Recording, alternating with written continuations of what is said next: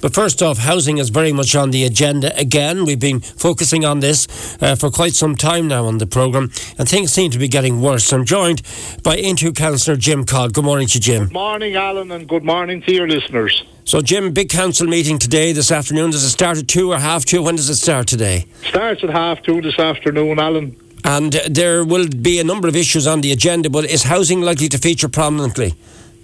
Oh, Alan, housing is most certainly going to feature prominently, as it does at every meeting, but I often think we're banging our head off the wall here. You know, this government should hang its head in shame when you consider that we have 9,825 homeless people in the country, and on our own housing list in Wexford we have 3,160. Alan, last night I checked daft.ie, and there was 8 properties to rent in all of County Wexford. I saw a 1-bed there for $700 a month and a 3-bed for $2,000 a month. Luckily, in my district, one of the leading districts, we had 2 properties to rent. So you can imagine just how hard it is for people in this country now to put a roof over their head. And I would really, appeal to the banks here, because in many cases, you have 2 working people who are not able to get mortgages now. And if an individual or a couple are capable of paying $1,200 a month in rent, I would appeal to the banks to accept this as evidence that they can pay a mortgage.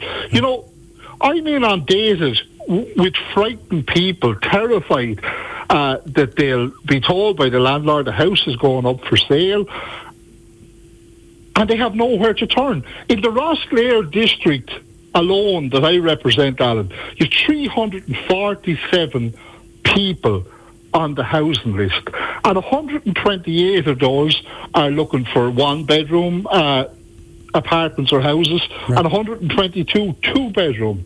Now, the list in both cases is 7 years long. Some of those are older people who may never get an apartment. You know, Alan, this is shocking, and the council have a role to play here as well. And I've given out about this at numerous council meetings. You know, this minute there's a house in Pugin Park that isn't inhabited. There's 2 in Banno. There's another one in Mullinlower on the new line, 3 in Enniscorthy, and this is not good enough to have people driving by these, seeing them uninhabited. These need to be hurried up. We need to be rushed through. I mean, one of the things you mentioned there is finance and a bit more understanding from the banks to try and assist people, but also the vacant properties. This is the big talking point, once again, from you, I take it this morning. Yes, absolutely, yes. It certainly is, and it's not acceptable in any way to have houses left vacant year after year after year. And the particular one in the new line, I am very, very annoyed about. I've spoken about this several times. The sallies growing out over the walls, the bushes growing in the garden, and people driving by it looking for a house. Not good enough. You know, Alan, 115 homeless people died in Dublin last year. I brought this up at council meetings before. How many of those were Wexfordians?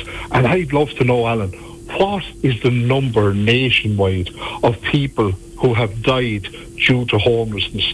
You know, the jump in the homeless numbers is really, really beyond belief.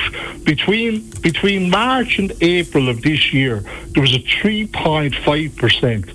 23% since the same time last year.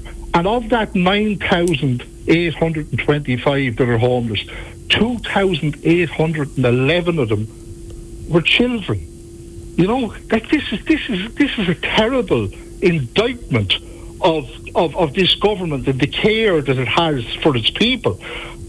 5,143 single adults are homeless, and 1,238 families are in emergency. You know, this is shocking. The Simon community has said that this is the highest level of adult homelessness ever recorded.